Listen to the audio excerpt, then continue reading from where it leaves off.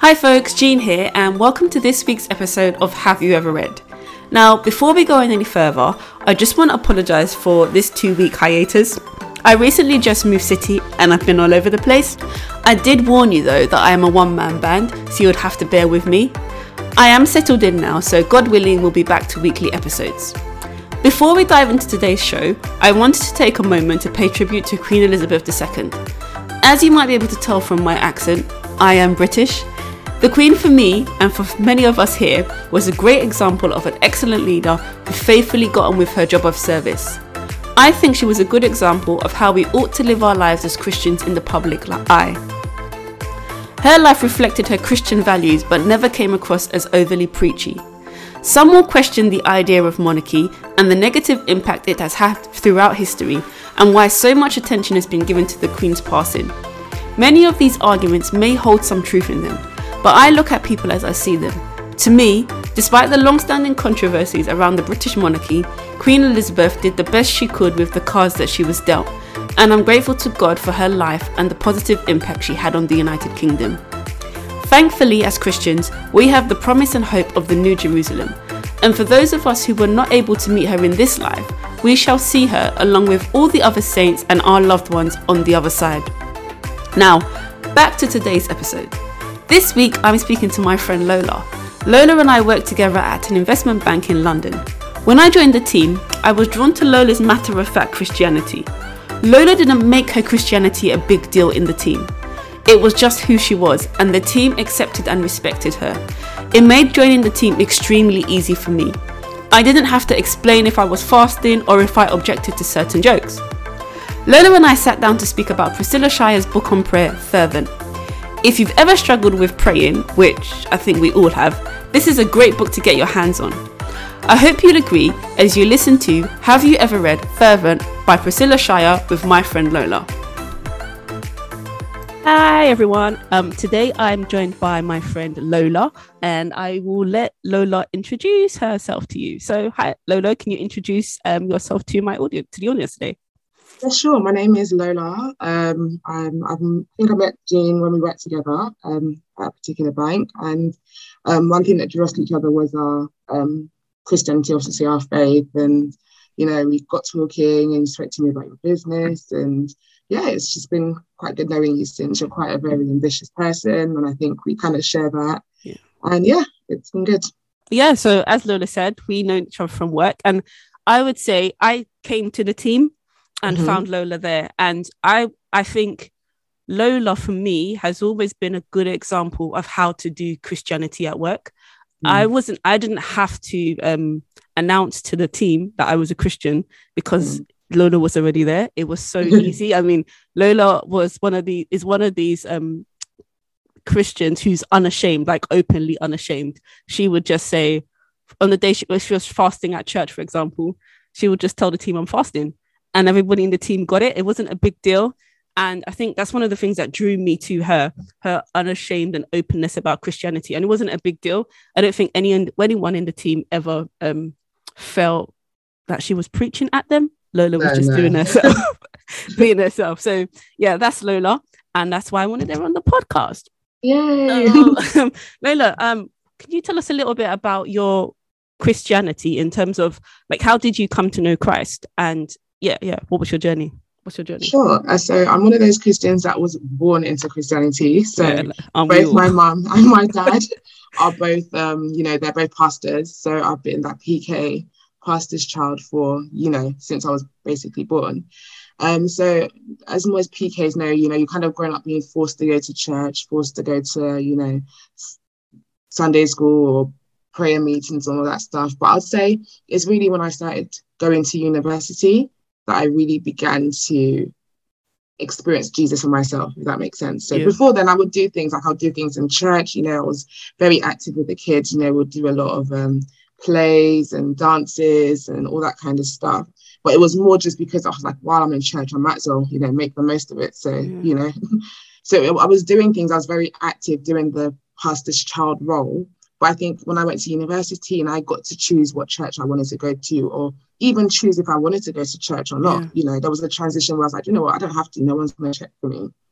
So, and then I think the more I started experiencing God for myself, having a more intimate relationship with the Holy Spirit, it became less, being a pastor's child and more being, Jesus's child, And I think, that was really it. I mean, I feel I think every Christian can say they experience, something. And I think university, where, I really came into my own, tried to do things by myself and really realized I do need God. My parents weren't there, my sisters weren't there, or my support system wasn't there. And you feel very, a new town, kind of like questioning yourself a lot.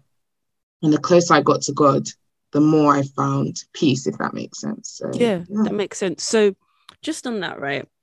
Because you could have gone two ways, right? You could have found a different support system, because that's what happens to a lot of people. Like, as you're saying, pastors' kids, they come to church, they come from church, and then they come to uni and they have this freedom.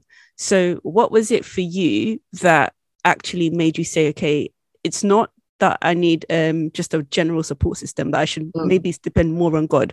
What was there a trigger? Did you speak to somebody? How did that work out for you? Do you remember? I just think I'm quite close to my family. So like I have two sisters and we're literally like best friends, the three of us. And I think going to another town and just not having that, so you're very right. A lot of people do go to uni. I mean, I've heard stories of other PKs who've gone to uni, or not even necessarily pastors' children, just Christians who've gone to uni and they found support systems and other things that are not necessarily, godly. And I did try that, I went clubbing, I tried to be cool and hang out with, certain people. But I know whenever I'd come home and it was just me, I just still didn't feel very satisfied. I didn't feel very, fulfilled, And as much as you can call your mom, you call your sisters, I felt quite alone, But I feel after trying those things and just seeing like, you know what, this is not going to really give me any fulfillment. I was like, okay, let me just try this thing with God a bit more, and I would just like go to church and actually listen to the sermons, start going to, more prayer meetings with people my age. And I think that independence of not, because my dad said I should go, because my mum's watching, although my parents are very relaxed, but, as a pastor kid, people are always looking at you. But me doing it for myself and, even when I got to uni, I tried it because Redeemed is quite, once you're known in Redeemed, and my parents are quite senior pastors. Once you're known, people start treating you a bit differently. So I made sure to really not announce myself as much as possible, not say my surname, because, that person's daughter, And when I found, what, I'm accepted just being myself. I don't have that attachment of, you're this person's daughter or, this kind of thing. It just made me feel, okay, I'm good with God by myself. I am who I am in Christ, if that makes sense. Yeah, that makes perfect sense. So let's unpack a bit about the pastor's kid thing, because I do have a few friends who are pastors' children, and for each of them they respond differently, right? How have you responded to that pressure? Because there's the pressure of having to live up to the fact that you're the pastor's child. You don't want to disown them or disrespect them in any way, but then there's also the pressure of being seen as like a snitch. There's that side. Also, how do you know who your friends are in church? Because some people are just talking to you because you're the pastor's child. How did you deal with that growing up in the church? I would say like I was quite fortunate with the kind of parents I had. They very much let me do what I wanted to do. Obviously, my dad's the kind of person who raises you. He'll tell you his stance, tell you the benefits, and let you make your decisions. I can never forget, there was one day I went away, or me and my friends, we were going to go to a party, like a club and everything. And I told my dad, and he's like, you really want to go to this party? I was like, yeah. He goes, okay, that's fine, do that. But you have to be at church at 8 a.m. for prayers. That's my only condition.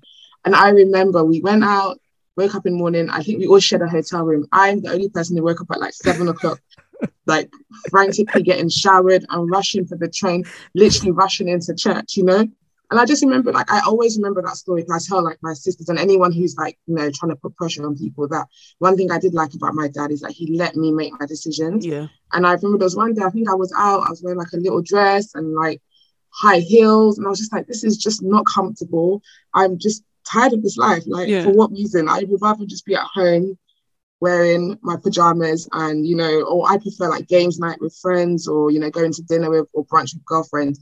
But he let that thing be tiring. He didn't, force it down my throat. Like, you cannot go to the club, you cannot go to this. I kind of like realized that on my own. So in terms of like the PK, I never got pressure from my parents per se. Right. You know, they would always tell me their stance and explain.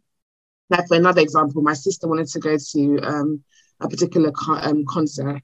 And I remember my dad was like to her, like, look, I've done some research on this artist that you're going to, you know, because he asked these questions, like, who are you going to see? Yeah, he's still your parent, right? He's your parent. Still parent, exactly. So he did his research and he literally said to her, look, I've done this research on this person and I'm seeing there's a lot of stuff about, you know, Illuminati and this, that, and the other. And he actually presented the research to my sister and he's like, but this is now your decision.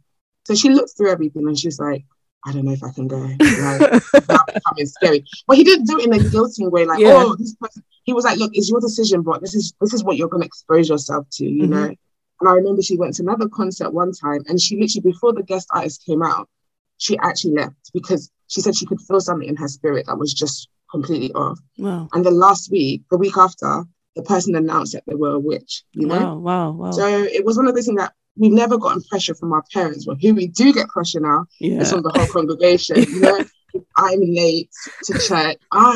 I'm a pastor, like I'm Nigerian, so Omo means child. The child of a pastor, you're late. You know, I'm a pastor is wearing this. I'm a pastor is wearing that. And I was just like, oh God. So those are the kind of difficulty. In terms of friends, never really had issues in, you know, I don't think people our age care too much about who your parents are. Do you understand? So my friends in church were my friends in church. We're generally friends in church. And I think because they know how open I am with my parents, they knew there was no fakeness. Even I would tell them, like, guys, I'm going out with you tonight, but I have to go home. I'm going to wake you guys up in the morning because I need to use the shower and I need to be up by 7.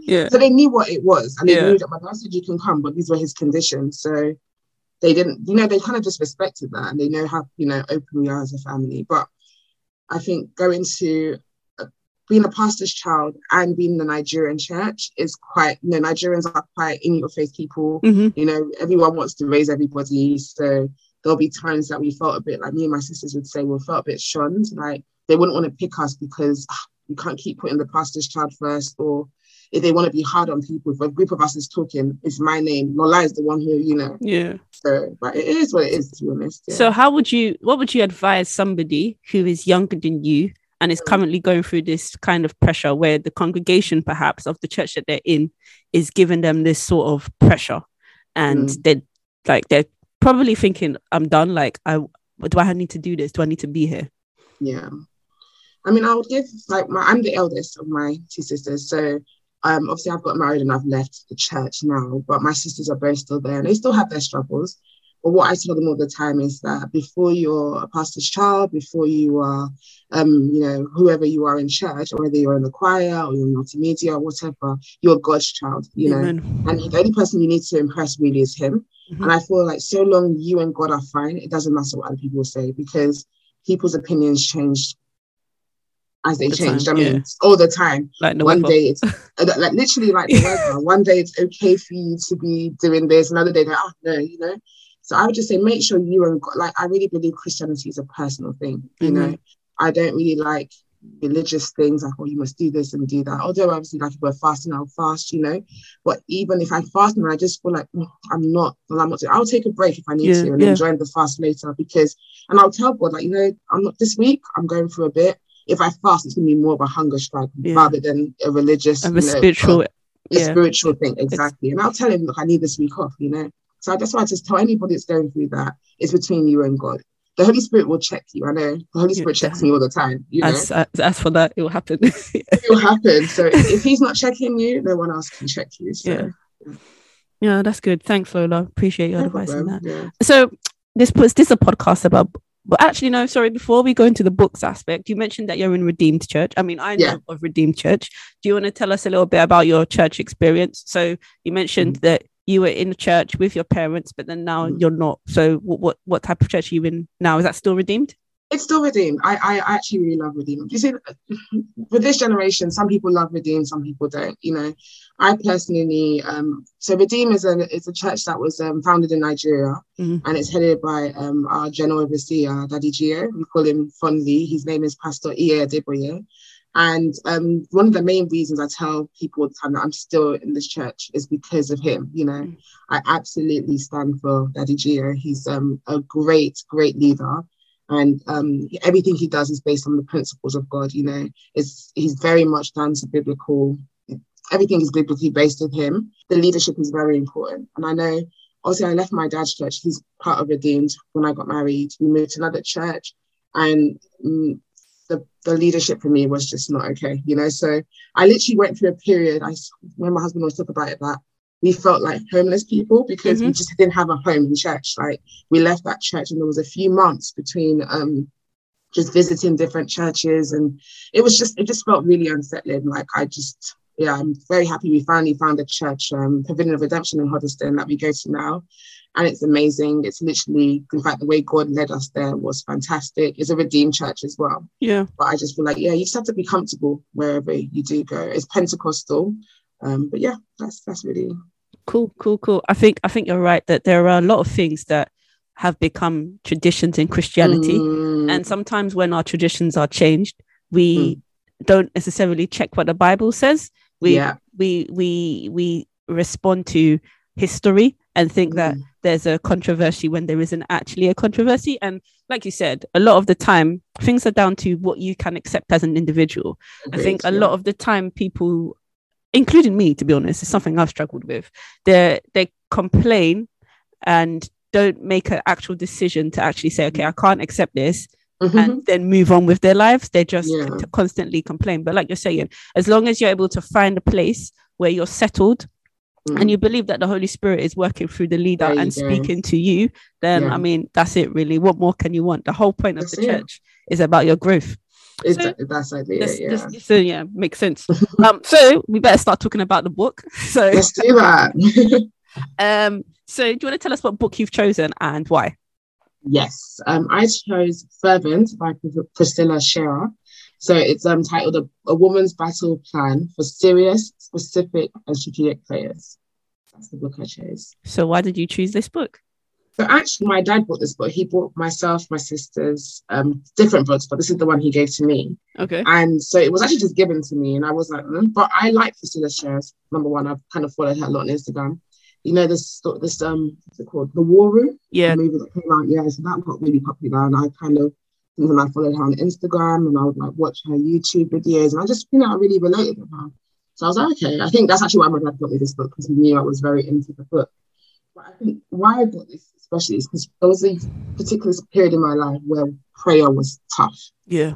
Very, very tough. And I feel like it's just like a normal human relationship. If you're not really happy with the person, like whether it's your sister, your husband, or whatever, it's very difficult to talk to the person. And I know there was a period in my life I wasn't happy with God, Yeah. So I didn't really want to talk to him at the time, but I definitely wanted to be close to him. So what I would do is I worship a lot, So I'd be like, I won't talk to you in terms of like what I'm going through, but I would worship him a lot, I would read my Bible, because obviously I still wanted to hear from him. Even if I'm not talking to him, I want him to talk to me, That makes sense. I'd read my Bible, try and hear from him. But I really struggled with prayer. And when I would even pray, I just felt like my prayers were religious. Do you know what I mean? Right. Like I would have to start with this and say that. And I just felt like I needed some guidance. And I feel like this book really did help with that. Yeah. Okay. And how did the book help you with that? So how the book helps is basically, I like how it's specific to women, because I feel like, especially since being married, that a woman really does carry her house in prayer. Does that make sense? Yeah. Like a man is definitely the head, he's the leader, he's got the vision, but it's down to a woman to pray that vision into existence. Like I think I don't know. I was talking about it with one of my counselors one time, and she was saying how when she goes to a lot of churches these days, it's really the women that you see at prayer meetings. I don't know if it's the same in your denomination. It's true. It's mainly women that you see pray. Men, I don't know where they are, what they're doing, but I just feel like it's so important to pray, And I like what she did in the book. She kind of broke down each chapter for different things that we need to pray in our lives, and just because I have it here. So, the first thing we prayed about is our passion, what we're passionate about, and stirring up that passion back up, your focus. I like this chapter, probably my favorite chapter in the book, because she talks about who you focus on. Yeah. So like if you're having an argument with someone, you have to see beyond that. It's not the person, it's actually the devil, you know. So if someone's like, let's say you have a blessed day, God's about to bless you, blah blah blah, and someone now cuts into you, you know, cuts in front of you and the thing, you will now start shouting or, you know, letting the road rage come out. And she's like, that was actually the enemy trying to stay you off guard. And it's like, you need to be not ignorant of the devices of the enemy. She talks about your identity, your family, your past, your fears, your purity, your pressures, your hurts, and your relationships. So it was really nice that she kind of broke those things down, because one of the reasons that really put me off praying is I just felt there was just too much to pray about. I don't know if you've ever felt so I have felt overwhelmed. It's like, if I even start, I'm going to just sleep here, and it's just too much.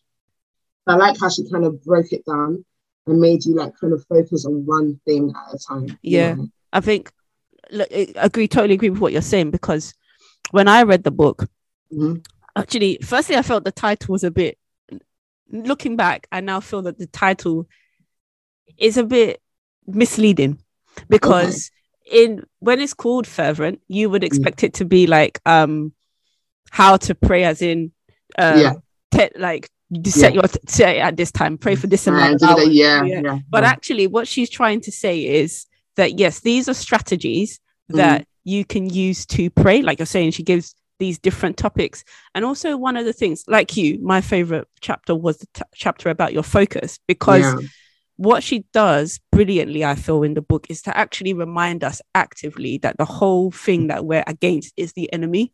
The whole thing is that the enemy is trying to prevent us from praying.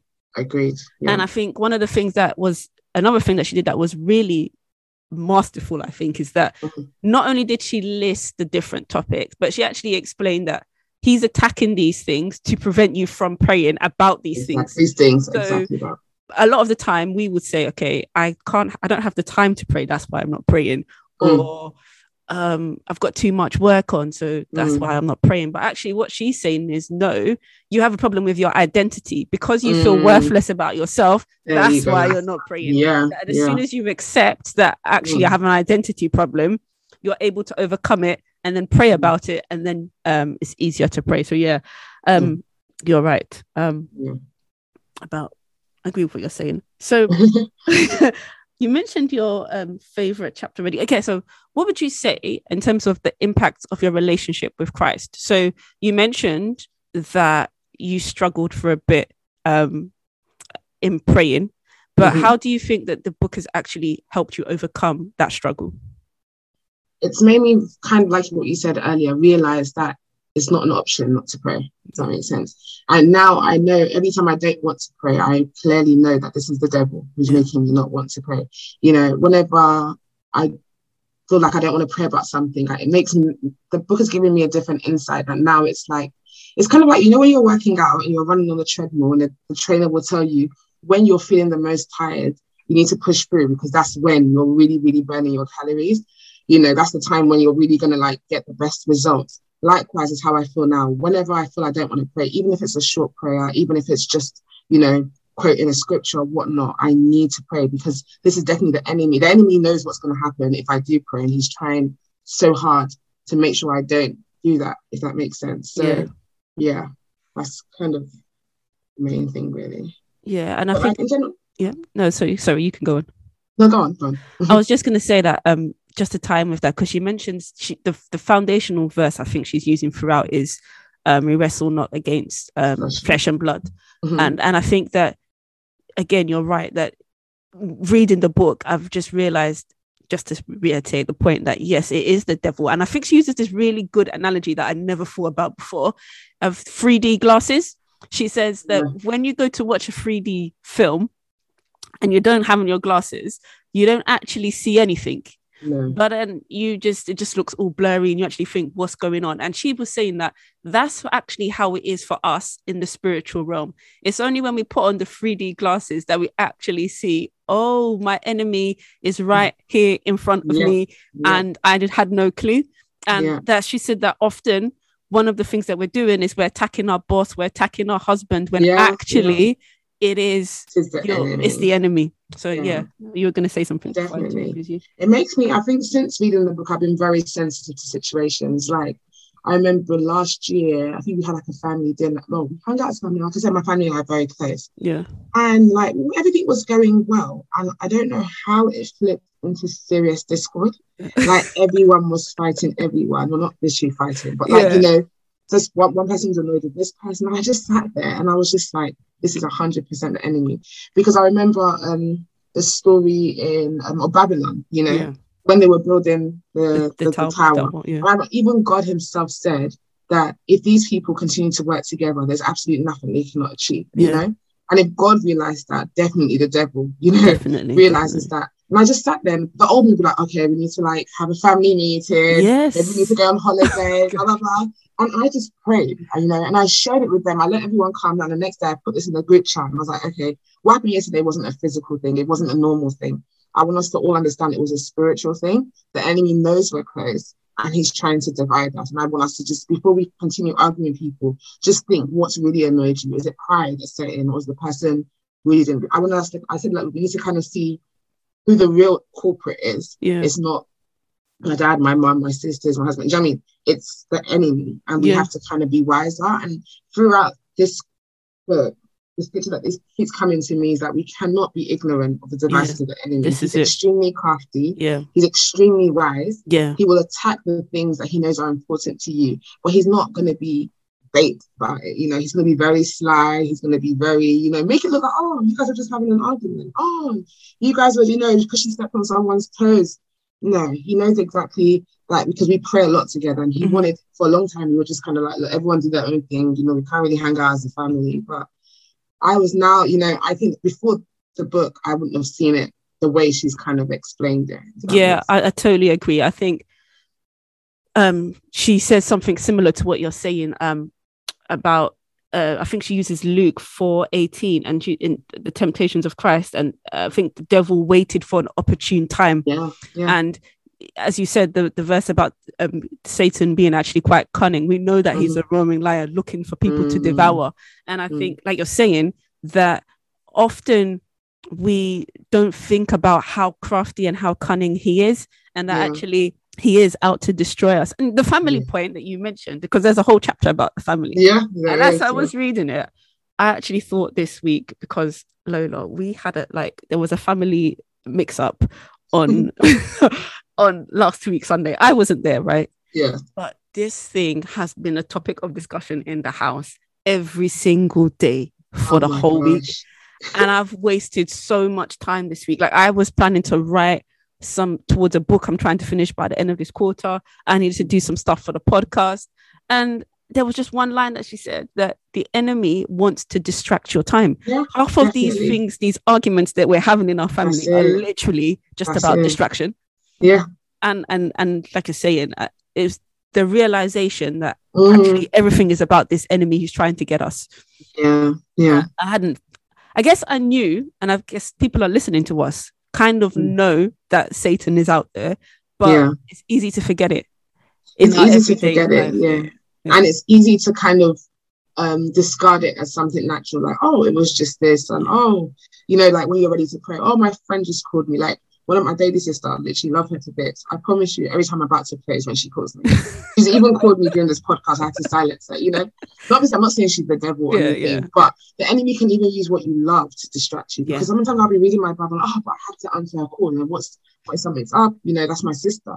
Not against, she's definitely not the devil, but the enemy can use what you love to distract you. They can use someone's child, to distract them. They can use anything to distract you. It's one of those things that you just have to decide, no, I'm not going to lie. I see what you're doing. Yeah. And I will call her later, I'll call her after, or, I will, I find sometimes when I'm reading my Bibles, when I'm now thinking, I need to email this person, or let's do that, do this, or that's when I'll start noticing that the room needs to be tidied up, all distractions. And before I would give in to those distractions, I'd be like, okay, God, give me a second, I can't concentrate unless I put this there and put this there. But now I'm like, I see what you're doing, enemy. I'm going to do that after. Yeah, totally agree. Closely related to that, what would you say, how has the book maybe impacted your life, as in maybe your marriage, your work, or wider relationships? Definitely has impacted my marriage, because I'm the firstborn, like I mentioned before. And most firstborns, we're very, very bossy. You know, we like to be in control. Since getting married, one of the things that I've struggled with the most is submission, you know. Yeah. And especially more because my husband's the middle child. Like, he's got two older brothers and then 2 twins after him. Yeah. So he's the kind of just such a chilled guy. You know, he doesn't. He's used to not rocking the boat. He's just, you know, like, no, but he doesn't really mess with him at all. But like, I still would want to try, you know. And I just realized there was a time where we used to argue a lot about honestly, we could argue about anything. I mean, what was okay, in our room, we have an ottoman at the end of the bed. Mm-hmm. And when he like gets ready to go to bed at night, he'll take off his clothes and put it on there. And I can't stand mess. Yeah. And I was like to him, look, just put it in the wardrobe or don't leave it there. And he was like, Lola, why do you make these small things an issue? Yeah. I was like, okay. I see what you mean, you know?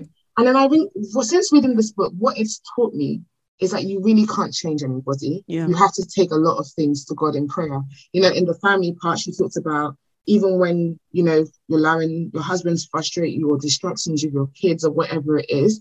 I think lately, and my husband's actually noticed, I don't talk so much anymore. Okay. You know, what I'll do is if he's done something, I don't like it, I will say it once and I leave the rest to God, you know, and I literally will pray about it. And honestly, the way the Holy Spirit has been working, I was like, you know what, she wrote there one time that, I think she wrote it that most of your battles you fight on your knees. Yeah. And it's honestly been the most powerful thing ever.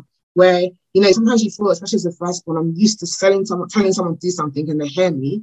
And now I have to be quiet. But honestly, letting God fight your battles, just taking it to him in prayer has been completely fantastic. To the point now that my husband comes to me with prayer points. And he actually said to me, because I know when you pray, God answers. So he has a business that he does on the side, and he came to me, I pray for my business. You know, I know, and he literally said it word for word, I know when you pray, God answers, which means I'll tell him something, he won't answer. And something will make him, you know, something will force him to do what I've asked him to do, you know. So that's just, it's really learned, you know, not to describe it, but it's really taken a lot of pressure off me.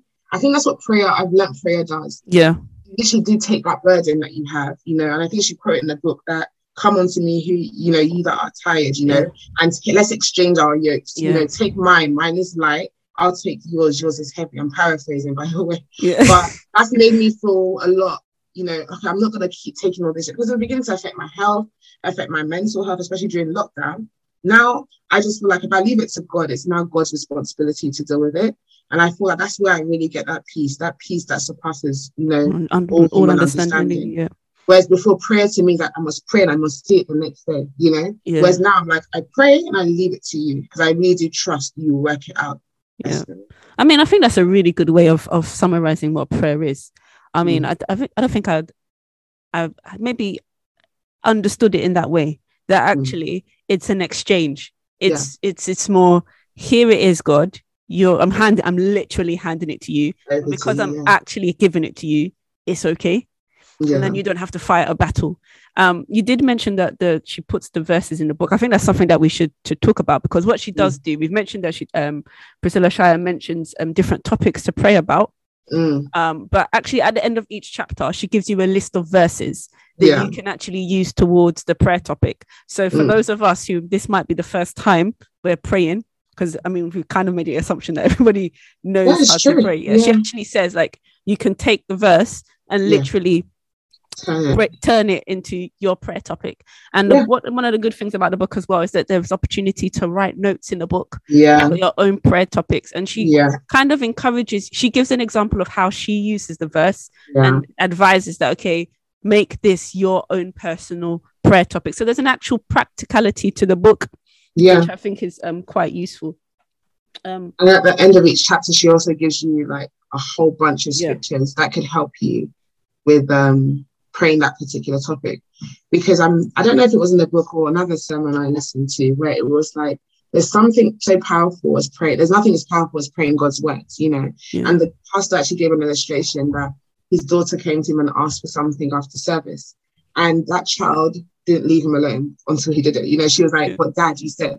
What Dad, you said, you know. And likewise, when you pray God's word, you can say, "But Father, you said in your word, in wherever, that this is what's going to happen," and therefore he's almost bound. The Bible says that he honors his word of his name, and you already know how powerful the name of God is.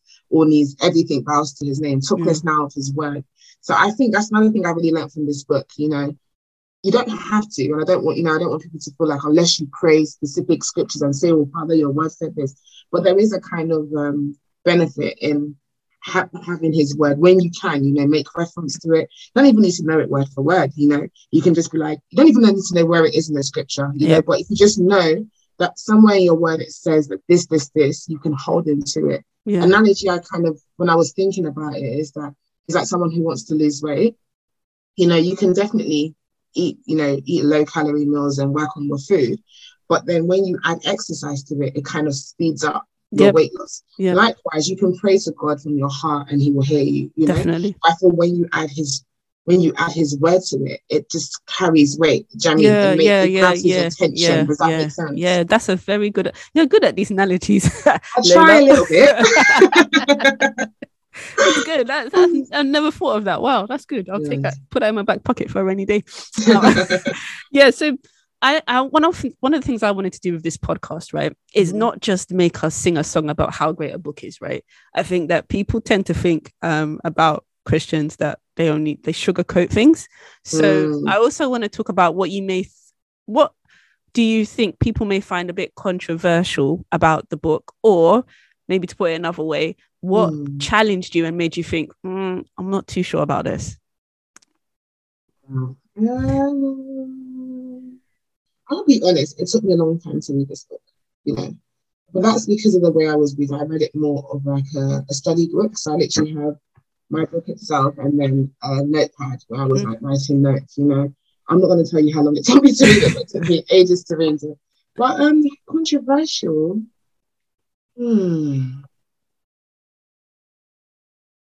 I think the other thing I'll say is it depends on your level in Christianity. If I was at university reading this, I might have found it a bit, you can't blame everything on the devil. Yes. Do you know what I mean? Yeah. I'd find it very much like, I thought it's only because I've experienced some things that I'm like, okay, I can identify with that. Actually, yes, I can see where the enemy was behind that. But if you're new as a Christian, and this is not to sound patronizing at all, it can sound very, okay, the devil is this, you fall down is the devil, you break a plate is the devil. Why do you have to put a Nigerian accent? Honestly, when the real drama comes out, my Nigerian accent comes out. But yeah, it just sounds, it can be that. But honestly, as much as it can sound like that, it does actually show you how much the devil is behind a lot of things. There's not, I know we can't blame everything on the devil, but there are actually a majority of things that he does kind of, he is behind the scenes on, if that makes sense. Yeah. So. Yeah. I think to your point, I think she does raise that as a point that she's not like, she's identified that could be a criticism too. Like, she's not actually saying that. Because the truth is, there are other things that could be the result of our problems, right? Yeah, she does actually. Sin always has consequences. Yeah. So, I mean, there are some things that we do, whether it's intentionally or unintentionally, there will always be consequences, right? She covers that in the purity section. Yes, she does. Yeah. And then also, there's also the fact that the world is the world, right? After the curse, after the curse, the world is hard. So there is that aspect to it. But like you're saying, I think one of the things that she says to differentiate between when perhaps even God may be teaching us something and is Satan, is to go by the way you feel. So not to be led by your feelings, just to be clear, but it's more that whenever if I commit a sin, there will be two responses, right? If God is convicting me by his Holy Spirit, I will feel conviction and feel that, okay, I've done something wrong, but now I need to be better. I know how to overcome this, either through his word, through prayer, confessing my faults to another person, and then getting healing. But when it's the enemy, one of the clear characteristic is condemnation. Yeah. If you walk away feeling condemned, if you walk away feeling this is a disaster, there's no hope, the atmosphere changes, that's when we know that it's Satan. So I totally agree that it's not always Satan, but there are signs. And one of the things that perhaps in the Western church, because we're becoming more secular, more, I don't want to say modern, because I don't think modernity is the problem, but maybe turning away, our culture is not skewed towards God. We've kind of also turned our minds away from the spiritual aspect and then the role of the enemy. So I think that's what she's trying to address in the 100% in the book. No, she definitely does do that. Yeah, I think that makes sense. All right. I just literally opened that page now. She goes, condemnation always leads to a guilt-laden discouragement, while conviction, though often painful, is pointing out our wrongdoings, still somehow encourages us and lifts us up. Yeah, that's crazy that this just opens that. So is there anything else that you want to tell anybody about the book? Actually, I could think of something, but is there anything else that you would encourage anyone to about the book? Just generally speaking, what before we close off?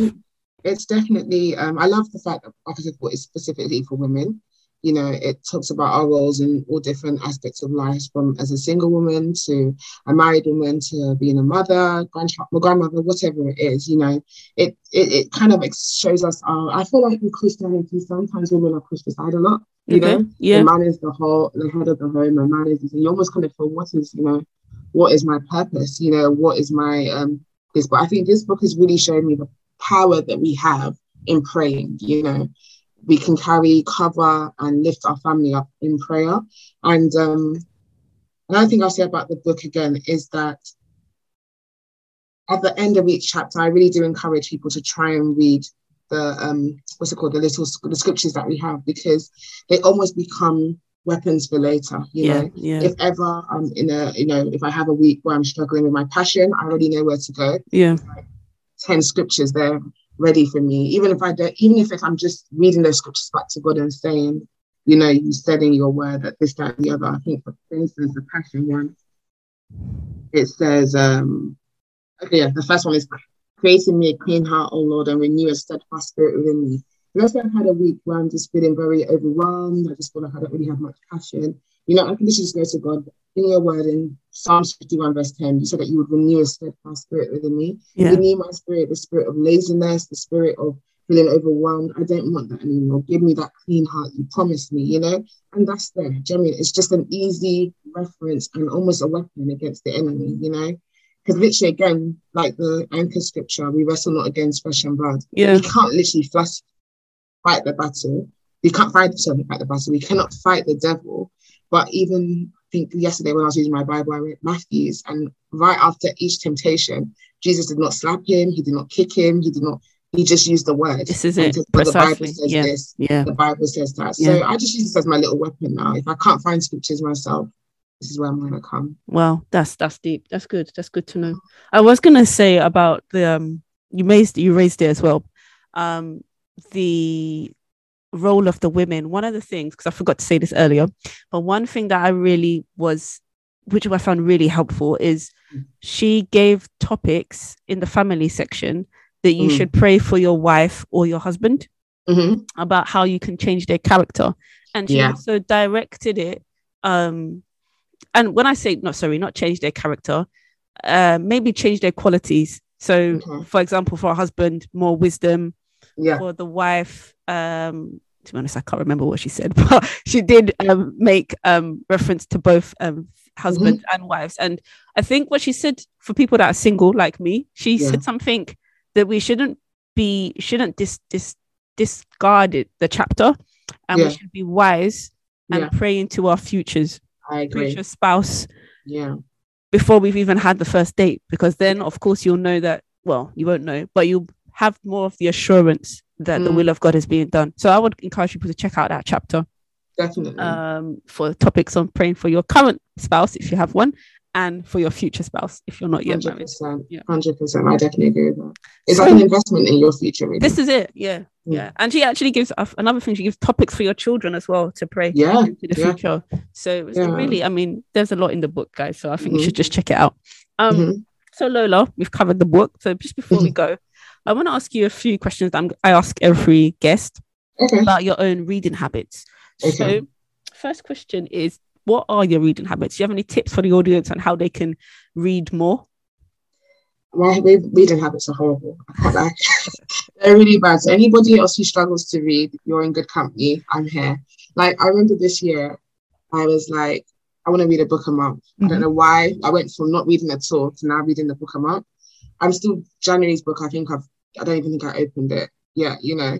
But I'm happy at least I'm giving myself that challenge, you know. So if I end up reading 6 books rather than 12, that's still more than what you were doing last year. Yeah. More than I was doing last year. So maybe it's going to be 1 book every 2 months. We'll figure it out. But yeah, I think the key is to find books that really interest you. You know, the next book I'm reading is it's called Hannah. This lady, what's her name?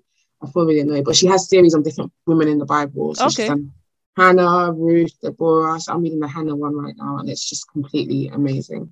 I'll run to my room and find it in a second. I forgot. I just had someone in my head and I forgot her name. No, it's all right. And then my second question is, do you have a favorite Christian author? No, Jesus is my favorite. No, well, this one is becoming. I'm actually going to go and get the book. Give me 2 seconds. Okay. Her name is Michelle McLean-Waters. Okay. And she does all these different books. This is the Hannah Anointing. Okay, yes. Okay. My sister read, one of my sisters reading the Ruth one, and I think the other one, I've had a friend reading Esther. Okay. So my aim, even if I just finish all her books, I actually read it initially. I think I stopped halfway. Okay. But I want to try and finish it. But yeah, she's probably going to be my favorite author because she really shows the power in women in the Bible, and she takes a story and doesn't just show, you know, what we read, you know, just the typical Hannah wanted a baby, but she actually breaks down, like she talks, it's called Becoming a Woman of Resilience, Fulfillment, and Fruitfulness. And she really digs into the story of Hannah, behind Hannah, everything. And it's just a really, really, really powerful book. Okay. So what do you say? What's her name again? Michelle McLean-Waters. Okay, great. So then following on from that, you just recommended 1 book. Do you have 2 other Christian books that you could recommend to the audience? All the other ones. She's done Esther's Anointing, there's Deborah's Anointing, and there's Anna's Anointing. And I'm actually reading another, I'll call this my virtual church, what's it called, Transformation Church. I know there's been a lot of controversy, but I still love Pastor Todd. But yeah, I'm reading his book Crazy Faith at the moment. Crazy Faith, yeah, that's big now, isn't it? The series, and basically, like, I love the series completely. And he's basically turned each sermon into a chapter of a book. Yep. And I'm reading that as well. So I would definitely recommend that, especially if you're struggling with faith or something that was difficult for me. Okay, cool. Well, thanks, Lola. We've come to the end of our time together. It's been great. Really enjoyed this conversation. And guys, all the books that Lola's mentioned, I'll have a link of them on my website so you can check them out. And that's it from us this week. And we'll see you soon. Have a good one, guys. Bye. I didn't get to mention it in the intro, but I think Lola gave some great advice for PKs, aka Pastor's Kids. If you are listening and you happen to be a pastor's child, I do hope you are able to take on some of the lessons that Lola shared from her own experience. As I mentioned earlier, Fervent is a great book on prayer. What I liked most about reading it was how practical and easy to implement it is for those of us who have struggled with prayer. As ever, you can find a link to it and all the other books Lola mentioned on my website. It's www.jeancabasomi.com/podcasts. That's www.jeancabasomi.com/podcasts. If you like this episode, could I please encourage you to do 4 things? Firstly, hit subscribe so you never miss an episode. Second and thirdly, rate and review this podcast wherever you listen to your podcast, whether it's Apple, Spotify, Google, Podcast Addict, Audible, or somewhere else. It really helps the algorithms get the podcast into the hands of other potential listeners. And lastly, can I ask you to share this podcast with anyone who might be interested in hearing about good Christian books? Well, that's all from me. Thanks for listening. God willing, I shall be back next week. Until then, keep reading and seeking the Lord. God bless. Bye.